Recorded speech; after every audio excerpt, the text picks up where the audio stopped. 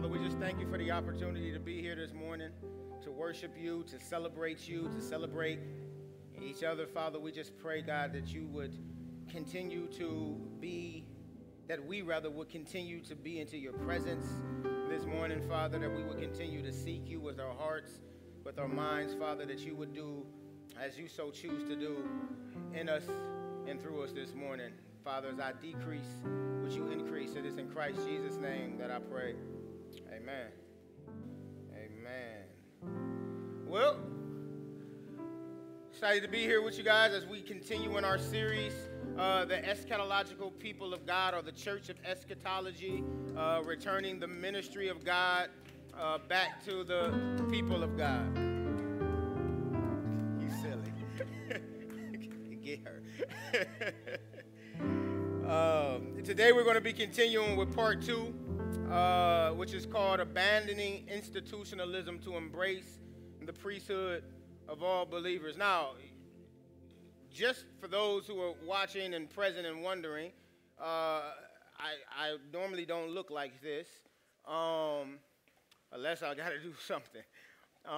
But I did make a decision today, and I was like, you know what, I woke up this morning, I'm going to let the ankle show today. I'm going to let the ankle show today, you know. I'm going to put a little shirt on today. And here's why. Because last week I talked about belonging, right? And I talked about how regardless if you wear J's like I'm typically got on, or sneakers like I typically got on, or you dress a different way, the reality is that however you so feel comfortable, however God is calling you to come into this place, you belong just like that, that you don't have to assimilate to a certain style or anything, but whoever God has called you to be, your uniqueness, your personality, we want to be a ministry that is, make sure that you understand that regardless of what that is, you belong here. And so I said, I'm going to throw on a little something different, you know what I'm saying? Now, I look out of place today, but I'm going to throw on something a little different. Just to help communicate that, listen, it all works here at Reach. You can still, hey, look, I look good either way, you understand? But today we are talking about abandoning institutionalism to embrace the priesthood of all believers. And the whole point of this series is to focus on helping the church understand what God's desire for his church is. And what God's desire for his church is that we would be an organism. Not that we would be an institution, but that we would be an organism. And if I can be 1,000% honest with you, if I can be 1K with you, yeah, you like that. If I can be 1,000 with you, as a pastor, I've always struggled with the model of ministry that takes place, that is popular. It's this model that is more of a dependency model. It's this dependency model where the pastor is the priest, which means all the people come to him or her for all the needs of the community, of the ministry, or leadership is seen as the priesthood, which means all the needs of the ministry rest on the backs of those few individuals who may have been called to some type of leadership in the church. And to be honest, and I'm not knocking anything, a little bit I am, but to be honest, the way that older generations have done church has naturally fostered this dependency model, right? Where the congregation is dependent on the pastor for all of their needs. Teach, uphold doctrine, be the caregiver, be the public representation of Christ to the world, preside over all the rites, baptism, communion, deaths, marriages, Sunday services, be ministry directors, be all the things. So every hospital visit, you ever pay attention to when everything was shut down, that you, who has the Spirit, the ability to intercede and pray for your brothers and sisters, hospital said, no, you can't come. We need the pastors. We need the clergy.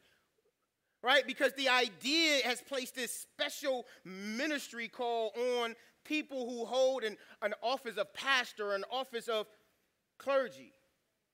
And I've just kind of struggled with this. And I remember early when we were planting the church, and I mean, we were in this strategic state, and Raheem remember this. My wife do too. Anybody that was in the startup team remembers this.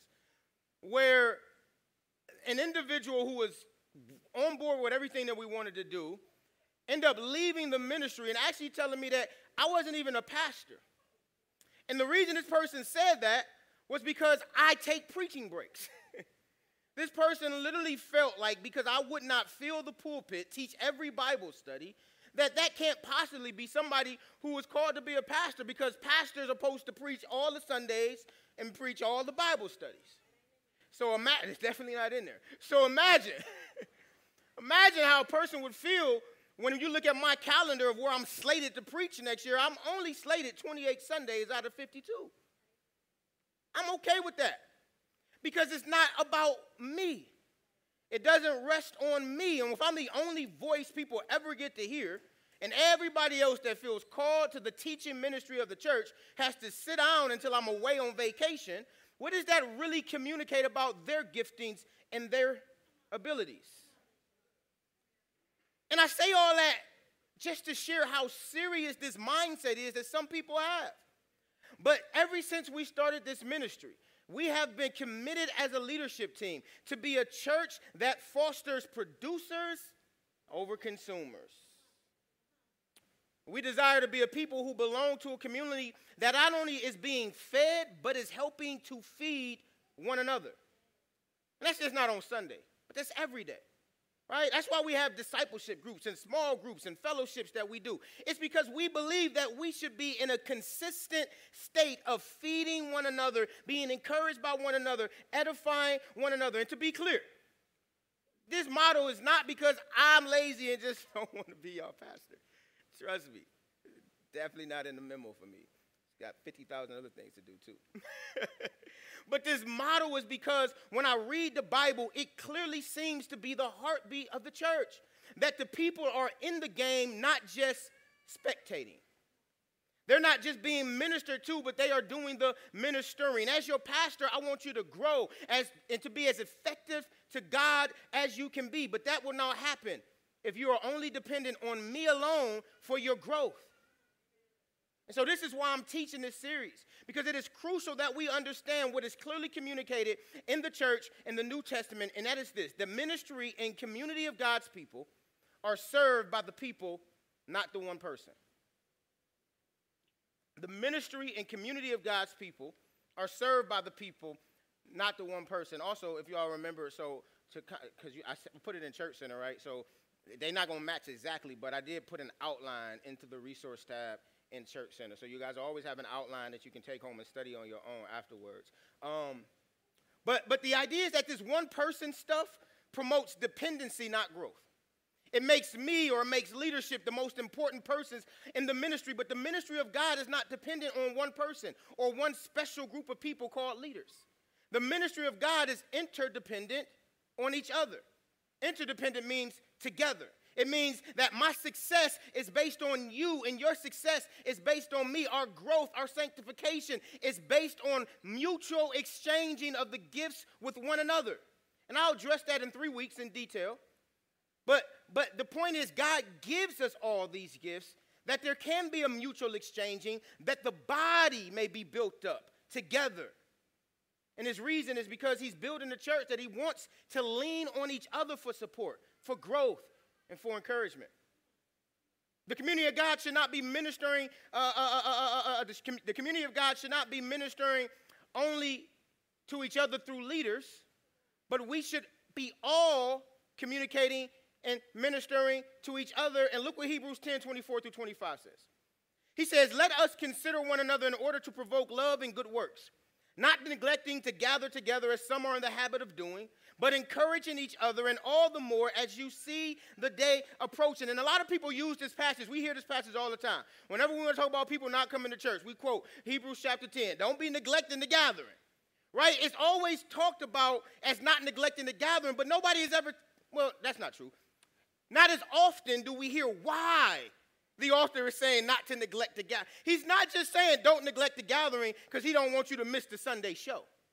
He's not saying don't neglect the gathering because he needs an audience to talk to. Me or the worship team needs some people to give us attention and amen us and and feed our egos. That is not why the author is saying don't neglect the gathering. If that's what he's talking about, then it's understandable why people will hear that and still be like, yeah, whatever.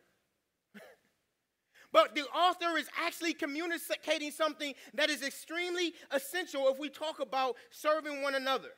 It's not about church attendance, but it's about being present to minister to one another. The author says, let us consider one another, right? And that Greek word, elion, actually represents mutual exchanging or mutual activity. That's what the word means. So let us consider one another. Let us mutually do the activity of considering one another. What's that mean? It means that ministry to the body is about mutual reciprocity. Ministry to the body is about mutual reciprocity. And that can mean a lot of things, right? That can mean building up of one another, welcoming one another, instructing one another, caring equally for one another, carrying one another's burdens, confessing sins, and then interceding on behalf of one another. All of that, take a picture of it to read those scriptures or go to the outline. But you got on and many, many examples. Because in the New Testament, over 71 times, that phrase is used, the one another phrase. Because the Bible is trying to teach us something that is so important that in order to grow in the Lord, it takes one another. And so the author is saying, don't neglect gathering because it's the one another that happens. It's the mutual exchange that happens. It's not me talking to you that is going to expel or excel your growth. It is me equipping and teaching you guys, and then you guys taking what you have learned to get together with one another and pour and edify and encourage and spur one another on. It is not a dependent model of me, but I teach you guys so that you would learn to be interdependent on each other and learn to minister to one another. And the Hebrew authors in context literally says to provoke love and good works. So he says that the body should be mutually taking care of moving people to love, which is the greatest Christian responsibility and obligation. He says it is not my job to help you and communicate and push you and provoke you to love people. He says, no. You guys together should be doing that. Right? And then he says to good works, which is the manifest evidence of the result of love. And so what he's saying is it's not simply leadership's responsibility to provoke you to live right, to provoke you to be a Christian, to provoke you to make disciples, to encourage you to hold on and keep pressing. It can't be on me. Because if you call me and I'm chilling, what you got? Right? You see what I got on? Don't call me after church.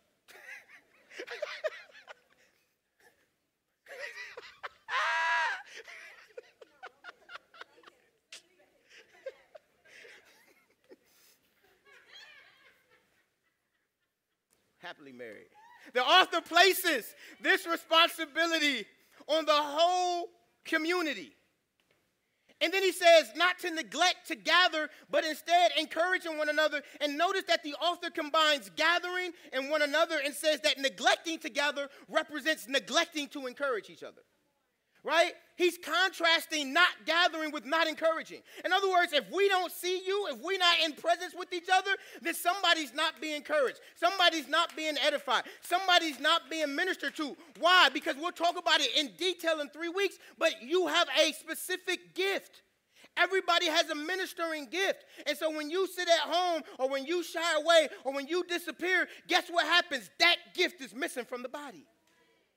And I don't know what you could be having on you, what the Lord could be saying to you, that your presence in the gathering, whether it's Sunday, whether it's Wednesday, whether it's Friday, whether it's laser tag, whatever it is needed.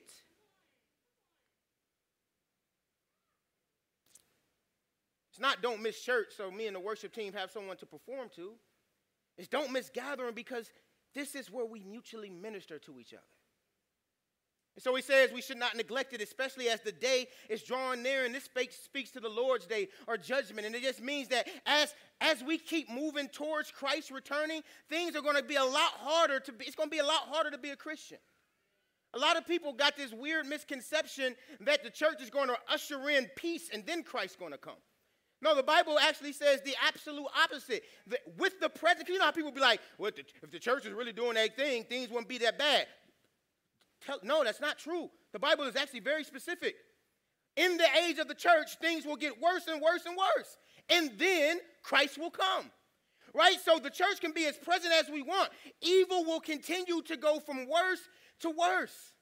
And it's going to be harder for the church to stand as a Christian living in the world the closer we get to Christ's return. And so what he is saying is, hey, especially because it's hard to be a Christian. It's going to be hard to resist. It's going to be hard to fight. It's going to be hard to stand on the truth when everybody is mocking you, when everybody is lying. And so he says the one thing you don't need to do if you want to be a Christian, if you want to stand firm, is forsake getting with the people that's going to edify, encourage, and spur you along. Only the body of Christ can build you up. Only the body of Christ can build you up. You can't go nowhere else and be encouraged to live as a believer. The world is not going to encourage you to live as a believer. And if it seems like they are, subtle and crafty serpent they are. There's an agenda. There's a motive. But when you come into the church, the only motive is my love for you, wanting to see you be who God has called you to be, see you standing firm. And so my love for you is why I do what I do, and your love for each other is why you must not forsake ministering to your brothers and sisters, not run away from the responsibility of being the church, but being present, being active. And I love what Paul says to the body of believers in Romans 1:10-12. He says this, always asking in my prayers that if it somehow is God's will, I may now at last succeed in coming to you. For I want very much to see you so that I may impart to you some spiritual gifts. That is to strengthen you. That is to be mutually, there's our word again, mutually, encouraged by each other's faith, both yours and mine. Okay, pay attention to this, guys. He's praying to God that he would be able to gather with the believers in Rome. He's emphasizing presence because he's been praying for them. They've been praying for him. He's been writing letters. They've been reading his letters. And I am not trying to knock online life. But let me explain to you something. There is not a soul that can go to the scriptures and with good conscience and interpretation convince me that the Bible does not emphasize presence of believers. Presence of the letter, Paul said, hearing about your faith is good. You getting my letters is good. He says, but I'm praying that if it is God's will, I can come to you. I need to be in your presence. And I need to be in your presence so that I may impart, and that word impart just means share some spiritual gifts to you that I may strengthen you. The letter's good, but it ain't giving you what I need you to get. But then he doesn't stop there. He says, but also, because I need a little something from you too. He says that we may mutually encourage each other because Paul got it. He's going through some stuff himself. He keep getting beat up, persecuted. He like, yo, I'm encouraging you through my hardship, through my pain. And sometimes I just need to get with you so that you can encourage me as your leader. Okay. But Paul is eager to come to them. And it's not because he wants to just preach to them and be the show. But he wants to receive something from them as well. He wants to encourage them. He wants to minister to them. And he wants to be ministered to by them. We do not neglect gathering because it is the presence of believers that our gifts minister to one another. This is foundational stuff. This ain't some deep revelation that God gave me sitting in the mountains in Tibet somewhere. I ain't even got no passport, so I can't even go there.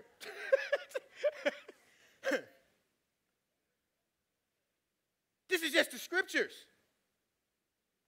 You don't need no crazy interpretation tools to see that the scriptures is very clear about who the ministry of God belongs to. Paul did not view the servant as the body as his responsibility only, rather the responsibility of the body so much that he understood that the body also ministers to him. And I'm thankful, right? Our leaders, my leadership team, they eventually found out a couple weeks ago. But I got a pastoral care team, and I'm thankful for them. And these ain't people that cook me food and bring me chips and water. You do bring some Red Bull to the house sometimes. But that's because she extra. But these individuals are people that I talk to about my deepest thoughts and hurts. when I'm going through something, when I'm struggling, when I'm going through leadership pains, these are the people that I talk to and I tell them how I'm really feeling. And they care for my soul. They give me perspective. They minister to me. They encourage me. And that's how it's supposed to work. I edify them. I teach them, right? And then I go to them when I need to be encouraged and to be edified and to be reminded of why I'm doing the stuff that I'm doing. Right? That is their ministry. You don't see that on Sunday, but that's ministry. That is them serving me as I serve them. Nobody can encourage the body of Christ but the body of Christ. God set it up this way. Right? This is why I'm just being honest. I don't beat up, but I never understand. Right? I never understand how we can go through something and disappear. We can't encourage you that way. If you're going through something and you disappear, we can't encourage you that. We can't do what we're supposed to do for you when you're going through something, which is encourage you because you didn't disappear. We can't bear burdens with you that way. Right? You sinned, who cares? And I mean not who cares like we don't care, but meaning we don't care enough that you need to run away from us. Right? Instead, come around us that we can intercede and pray and hold you accountable. Right? Don't go hide away. I never understand as believers of Christ why we are so quick to give all our time to secular things and then limit the spiritual things. Limit the time that we spend with our brothers and sisters in Christ. I will never understand it. It baffles me. It confuses me. I hear the stuff that people say, and every time they say it, I look at them and I think in my head, such immaturity when it comes to understanding the purpose of the body of Christ. And that may not even be their fault. We set up systems that make it easy to be like, what's the point? Because nobody is bearing my burdens. Nobody is encouraging me. They do make me feel shameful when I sin. So it's like, then why do I need to be around them? At least the world going to tell me you good. Look, the world will tell you God will forgive you. Wrong type of forgiveness, but they'll tell it to you. So that means if we really want people to understand how important it is to be, then guys, we got to be different. We got to make people need to be in our presence. We got to make them wake up like, I need to be around my brothers this morning. Because we minister and we pour in and so much. Paul being despaired to death in 2 Corinthians chapter 7, he says, listen, I was comforted by the coming of Titus. Right? He says, God, the God of all comfort, comforted me by sending Titus to me. In other words, he says, the God who comforts us when we are in despair chose to comfort us by sending Titus, a person, presence of a believer. And that is where Paul gathered his comfort from. And so you cannot tell me that in the midst of our despair, in the midst of our struggle, that God is not still doing the same thing, saying, I'm sending you to your brother. I'm sending you to your sister. I am using you as the conduit of my encouragement, the conduit of my comfort, the conduit of my love, the conduit of my grace. You, believers, don't, and you should call pastor and talk to him about the things you've been dealing with. Well, typically when it get that bad, we bad already. Typically when I get the call, I'm like, oh, it ain't got that bad, huh? Right? But no, I'm called Marcina. Marcina prayed with me. Marcina comforted me. And Marcina shared with me. That's why I understand what God is trying to do with his church. This is why I can't get with this weird adoptive secular language of not needing the church. I can't get with it. I refuse to accept it. I refuse to believe it. I know some of us are dealing with church hurt. Listen, I'm dealing with leadership pain every day. Every new person that joins this ministry, I have to give myself to with full understanding of the 17 other people who I've given myself to who have walked away without any explanation. We ghosted leadership. I've been ghosted without explanation. And then another person comes, and guess what I have to do? Not hold you accountable for what they did. I still have to figure out how to love you, how to serve you, right? And so we all are dealing with hurt from people that are supposed to be believers, but none of us. I don't get to run away, and you don't get to run away.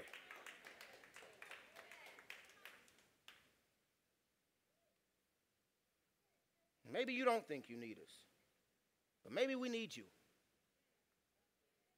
As the church, our strength, effectiveness, and endurance hinges on being interdependent. It is a collective effort to serve each other and to minister to the world. This is what God desires of his church, that we serve each other. However, for this mindset to take place, there must be a shift. A shift from this institutional model of how we do church to an organism model. Because unfortunately, today's church functions more like an institution than an organism. And I love what Greg Ogden says. He's a guy that I've studied to understand a lot of things with church after the Reformation, primarily the priesthood of believers. And I love what he says. He says this: institutionalism views ministry professionally, in which ministry happens top down from leadership instead of bottom up from the people. Institutionalism views ministry professionally, in which ministry happens top down from leadership instead of bottom up from the people. So that means in order to shift from the institutional model of church and to move towards the organism model of a church, we have to move away from any idea that says ministry belongs to its leaders, and we must move to an idea that places it back in the hands of the believers. Listen, leadership is a function in the ministry. It's not the ministry. I am not the ministry. I have a function in the ministry. We are the ministry. And some of my colleagues struggle with this because there's a lot of misunderstanding when you start talking like this, right? When you talk like this, there's a misunderstanding that leads people to believe some things that I'll address right now, that leadership doesn't matter and neither does order. That is, you just swung the pendulum way outside the Bible. Teaching everybody that they are important and they matter to the ministry does not mean that order and leadership structure is abandoned, okay? In shifting from institutionalism, we do not abandon leadership structure and order. If you take it there, that's your own heart, not my teaching, right? The body is an organism, and Paul communicates clearly in 1 Corinthians 12 that the church is a body. But even organisms have structural elements. Take the human body. We have the skeletal system, the nervous system, the circulatory system, the digestive system. All of these internal structures that are meant to do what? Support the function, the proper function of the body. In the same way, leadership and order are a part of God's structural elements of the church. They are meant to help support the proper functioning of the body. So we don't do away with leadership and order just because we're saying we're an organism. That is not where we go with this. Right? The organism model of the church ministry should not reject order. Just because we reject institutionalism doesn't mean that our gatherings are just whatever the Spirit is leading you to do. That's what we say, right? Now, how do I know this? Because right after Paul discusses the importance of gifts in 1 Corinthians 12, in 1 Corinthians 13, he addresses the chaos without any order with these gifts. Right? He talks about individuals having these gifts and using them for the wrong purpose, and they trying to edify themselves, not the body. He says, y'all guys are out of control with these gifts. And then he goes into chapter 14, and he gets to the point, he gets said, I'm about to outright just put some structure to how these gifts need to be operating in the gathering. Right? He didn't say everyone just do as you feel, as the Spirit is leading you. That's not what he said. That's not what he said. So we're going to push it back that right now. That's not what he said. This is what he said. He actually acknowledges in 1 Corinthians 14:26, what then, brothers and sisters, whenever you come together, each one of you has a hymn. Whenever you come together, he acknowledges each one of you have a hymn, a teaching, a revelation. We know y'all got something to say. It ain't just me. Y'all came here with something to say too. That's why they always say don't give them the mic. Because we all got something to say, right? A revelation, a tongue, or an interpretation. Everything, though, is done for the building up. He knows we all have something to say. He knows we all have gifts. But when you keep reading, he then says, but let me explain how we're going to operate in these gifts. And he starts to put regulations around how prophecy should take place. He starts to put regulation around how tongues should take place. He starts to put regulation around how prayer, how questions should be taking place in the gathering. Right? And this isn't quenching the Spirit. Right? And Paul addresses that misconception too in verse 32, because he says that a prophet's in spirit, where are we at? Oh, right there. And the prophet's spirit are subject to the prophet, since God is not a God of disorder, but of peace. So just in case, because listen, he just put regulations on prophecy. And so he didn't want anybody to be like, oh, Paul, you quenching me. He like, no, The prophet's spirit is subject to the prophet. Why? Because God is not a God of disorder, but order. In other words, the spirit is not going to lead you to be out of order.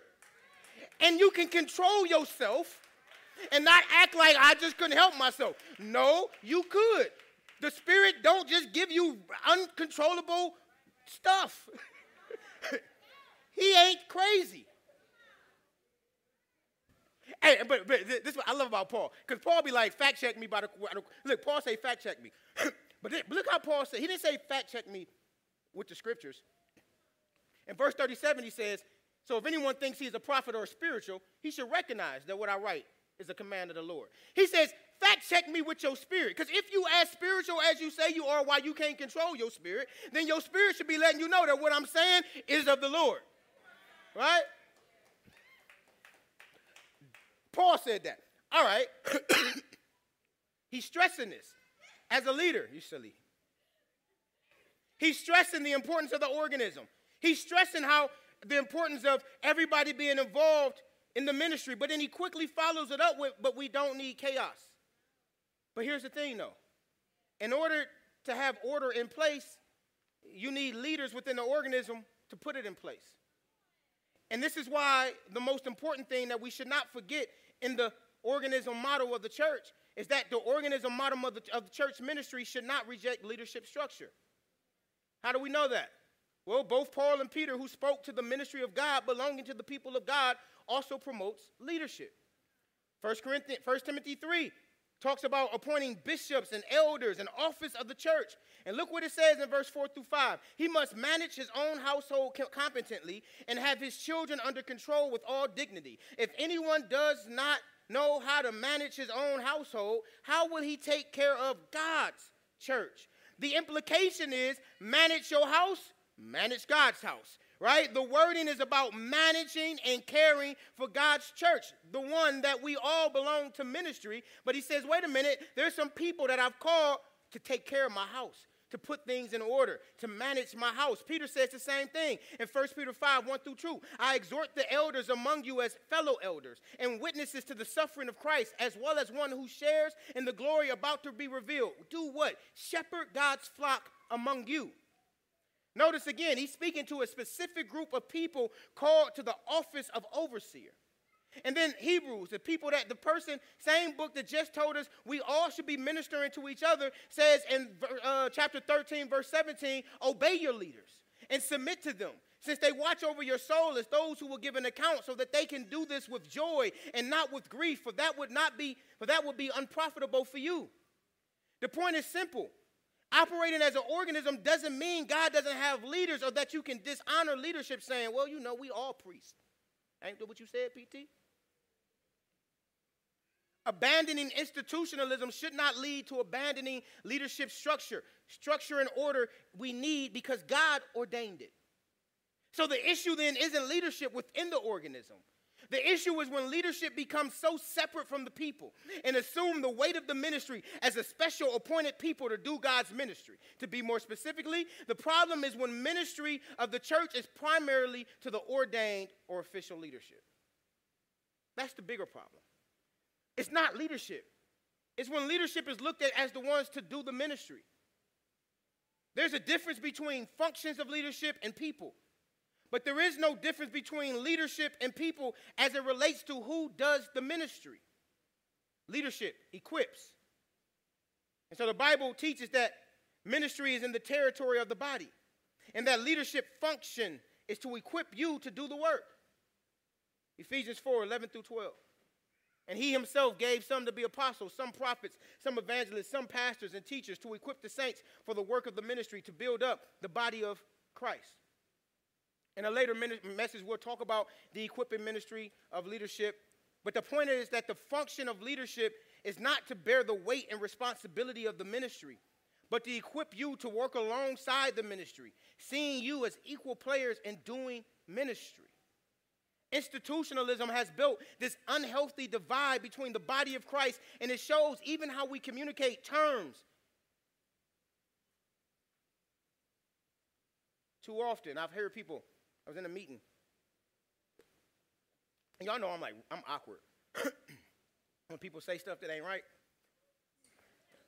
So I get real awkward. I'm just being honest, I get real awkward. You can tell. So somebody had said something to me, and they was like, yeah, so we sitting at a table with a bunch of people. And they was like, yo, tell us about your they was like, yeah, so how did you get called into the ministry? I just paused for a little bit. I'm like, you mean like, what's my testimony? And they like, no, like, how did you get called into the ministry? And I'm like, you mean like when I became a Christian? And I knew what they were asking, but I hate the language. Because there's 5 other people at the table that's not pastors that was also called into the ministry. We only use that type of language when we're talking about pastors. Tell me about your call into the ministry, as if you wasn't called into the ministry when you accepted Christ. Like, so then I went around the table and I said, hey, guys, tell me about your call into the ministry. Tell me when you accepted Christ. Because whenever you became a Christian, you was called into the ministry. Because the ministry of God belongs to the people of God. Right? We got to deal with these the way we talk about stuff. I hear people leave their secular jobs and go to church to work, and they say, yeah, I'm going to work in ministry. As if God didn't call you to do ministry in your secular world. Right? Like you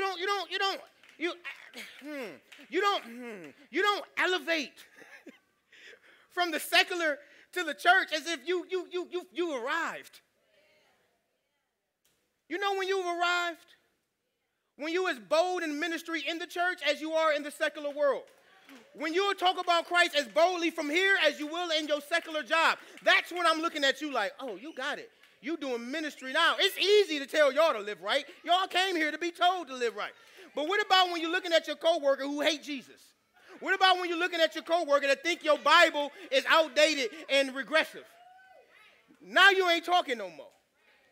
But then you get a church job and I'm going to do ministry.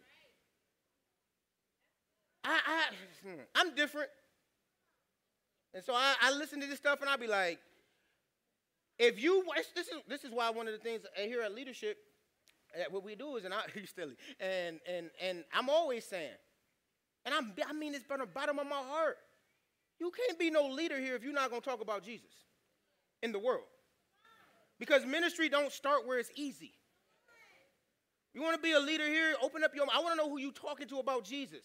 I don't want to know about the Christians you keep talking to about Jesus. Tell me who you have shared your faith with that hate Jesus. You may not have been successful, but I want to hear that you tried. Yeah, 'cause I don't be successful at all. Some jokers be like, whatever, Tank. I be like, whatever, Tank, you want... like, whatever, Tank, you want a brew? No, bruh. Don't. Keep trying, though. Hey, look, we keep taking them trips to Geneva. Hey, ministry is serving one another and proclaiming the praises of God to the world, something we all have been called to. Listen, in the rest of my time, let's redefine some terms here. Right? Minister. Minister. That's a good word. When we hear the word minister, we typically hear some person that's commonly known as being specially called, this special person called the ministry, honorable among all other people that know the Lord. But biblically, we don't see that. The word just means service. Let's be clear. The word simply means service. You will not find a place in Scripture that uses the term minister to speak of a special class of believers. That is institutional thinking. Acts 6:4. I'm going to show you where this comes from. I'm going to show you how institutional thinking wakes its way into our our English translations. Acts 6:4 has been used to speak of this special class of people being ministers because the apostles said, but we will devote ourselves to prayer and to the ministry of the word. And so from that, it became this idea that when you're called into the teaching ministry, you're a minister. That's just bad teaching and bad translations. I'll prove it to you. Acts 6:1. I don't know if y'all can see that, but I'll just read it. It says, in those days, as the disciples were increasing in number, there was a complaint around the Hellenistic Jews against the Hebraic Jews that their widows were being overlooked in the daily distribution.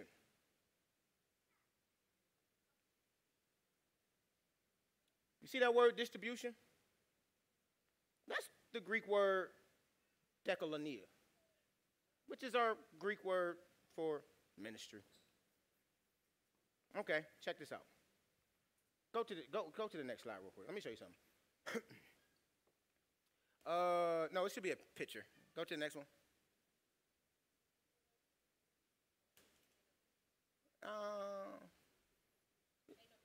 put it in there. You don't see nothing that it ain't show up there? Who deleted it? I just put it in there. Jesus. Dang on tech. Not her, the proclaim. Okay, well, I can't show you. All right, I'll just have to tell you. You have to trust me. Go back real quick to that other slide. So just trust me here. This word right here, ministry, dekononia, it's the same word that's translated distribution in the English in Acts 6:1. Same word, but in one place they translated ministry, and in another place they translated distribution. You see the problem? Because if they're both the same word, why are we translating it distribution instead of ministry? But then when it comes to teaching, we translate it ministry. Right? Because we're so institutionalized that even in our translators' minds, there's a difference. But what this text actually teaches us is that there's two functions of ministry that is happening in Acts 6. It is the distribution of goods, that is ministry, and it's the teaching of the word, that is ministry. Both are ministry, two different functions of the same ministry. My ministry is teaching you the word. But we're all part of the same ministry. I function this way. You may function a different way, and in 3 weeks we'll talk about that. But it's still ministry. It's not distribution. It's service to the body of Christ. 1 Corinthians 12:5 says there are different ministries, but the same Lord. Different ministries, but the same Lord, and it's connecting it to our service gifts. So it's talking about there's different service gifts, there's different ministerial gifts, but it's the same Lord, all meant to serve the same ministry. It isn't a question of being called to ministry. We're all called. This question is about what is your function. You're all ministers functioning in your gifted area. There's another word that gets us jacked up too. Clergy. Right? We hear that. Clergy allowed in the hospitals. I can get a lot of places y'all can't get because I'm clergy. I just show my little clergy badge, right? And I just get places. I even don't get tickets sometimes when I show my clergy police badge. It was so funny. The other day I accidentally was speeding, and I really was, because in East Cleveland, I don't know what the speed limit is. And so I got pulled over, and I pulled out my wallet. And I don't ever I just pull it out. You got to see this to see my ID, because it's like, let me grab my ID. And so it was the lady, she I don't know, whatever, she took my ID. She's like, all right, you was going 35 and a 25. I was like, okay, I guess. And so it was another guy though that was behind her. And so I just give him my license. I just sit there normally, right? Other officer comes back. He said, what's that badge you just had? I said, oh, this? He said, oh, okay, I'm training her, but I ain't going to train her on you. Take care. He's got some perks. But the problem, though, is this created this divide, because when you hear clergy, there's another word that's contrasts the clergy, and that's lay members. You have clergy and you have lay members. In other words, you got the special people, and then you got the regular people.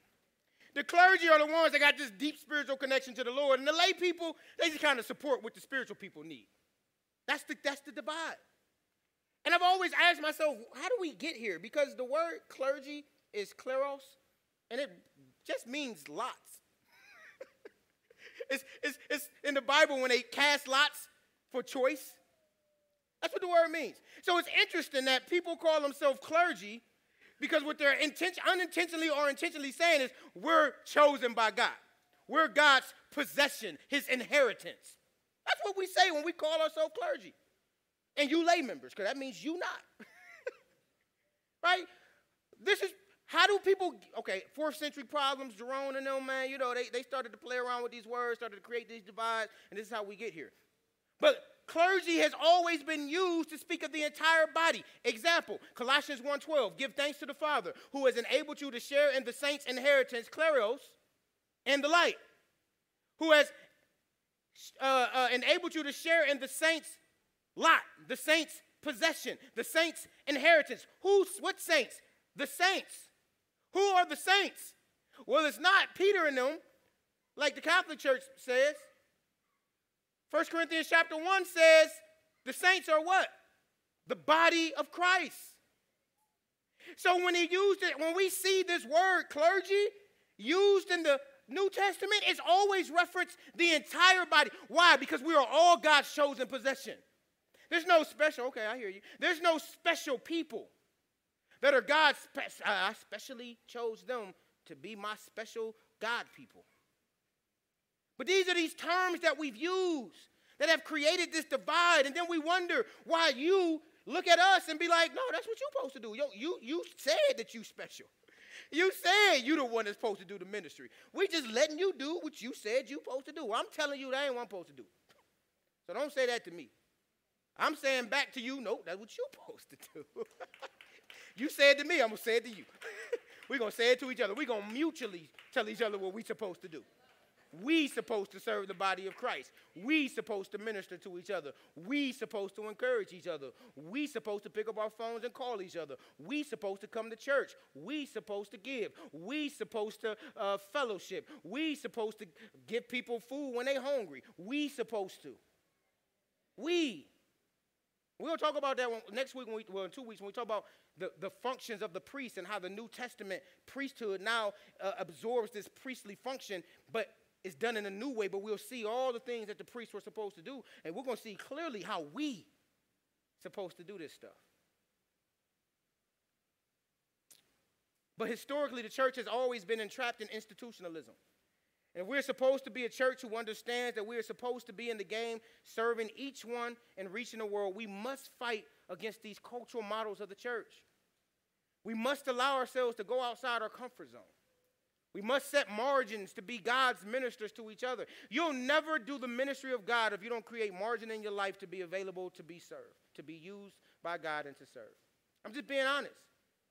If you're not marking out some time to be available for God, you'll never be available for God. If your life, I always tell people, busyness is of the devil.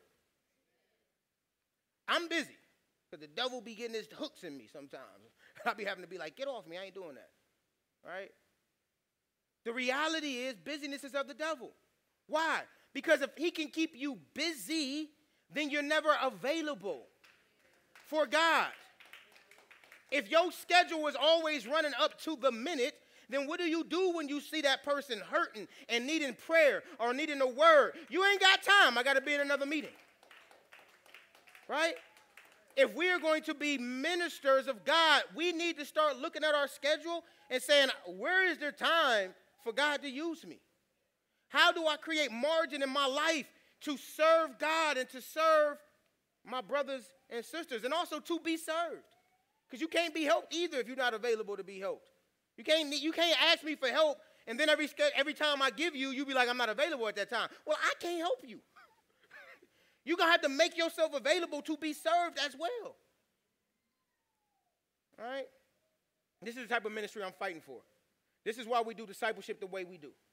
Right? We first equip you to know. That's what the know class is about. Not just we want you to be in the class. It's to teach you to know what you know so that then we can release you to go. That when a sister or a brother needs to be discipled, I can point to any one of you and say, yeah, they can do it. They equip to disciple you, right? It's why we do every member ministry like we're about to do, right? We could be done with service in 90 minutes and get you out of here. It is 12:49. I could pray us out, do communion, offering, and announcements, and be out of here at 1 o'clock, 90 minutes. And y'all, and some of y'all will be happy. But what is 30 more minutes in order for us to now turn and be ministers to one another? How much more valuable? Right? That's why when people are always talking to me about, church kind of long. Why has it got to be short? I don't understand it. I don't understand where you rushing to go to. Back out there? You in that much a hurry to go get beat up. You in that much a hurry to go struggle. You're in that much of a hurry to be depressed, downtrodden. Right? I'm in here loving it. I feel good. You know what I do when I go home? Busy. My washing machine broke yesterday. When I go home, that's what I got to deal with. Washing clothes, not at my house. I'd much rather hang out with y'all. By the way, if anybody want to come grab my clothes, you know what I'm saying, serve your brother this way. No, I think we did all the whites and the personals yesterday. We got that done. But but the point is, why are we rushing to get out? Now, if the presence is trash, I get it. I ain't trying to be. I'm gonna get up out of here. These people annoy me. And hopefully that ain't how you feel. Hopefully you come into this place and you like, yeah, man, like I love the community. Then why are we rushing to leave this place? I'm not saying 17 hours, but dang, 2 hours is too long. Just hang out. But here's the thing, because it never is. We want service to be over in 2 hours, but then we're going to still hang around for 30, 40 minutes anyway. So you clearly ain't got that many places to go. But when the motto of church is sit there and look at me, then yes, man, when we done, I'm tired of watching this movie. So this is why we stop.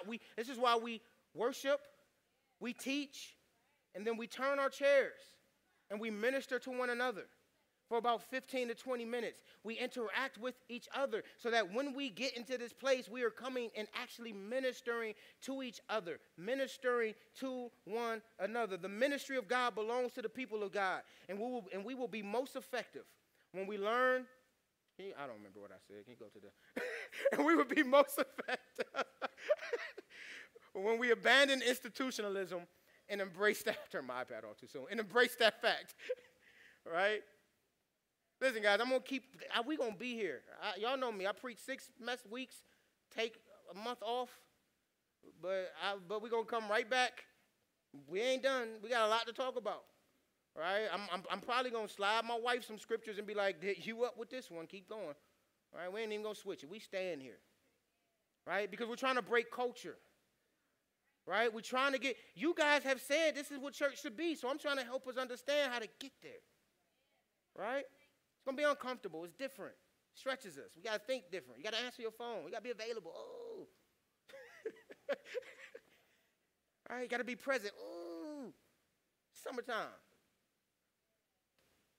But I promise y'all, man, when we figure this out, we will be served better and the world will know Jesus better.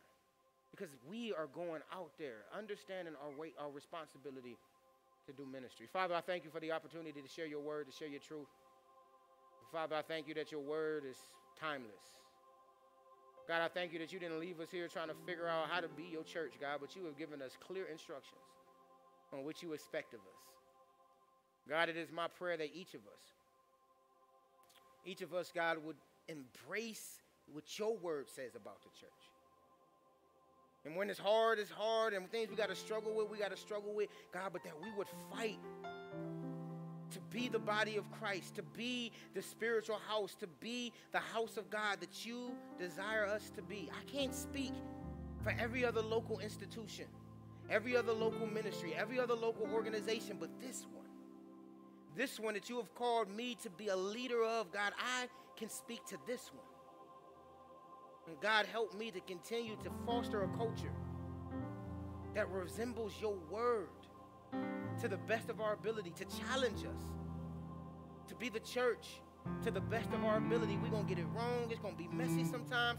But God, I just pray that we won't run away from fighting for what you say we should be, but that we would embrace it and fight to be that church, that eschatological people that embrace that the ministry of God belongs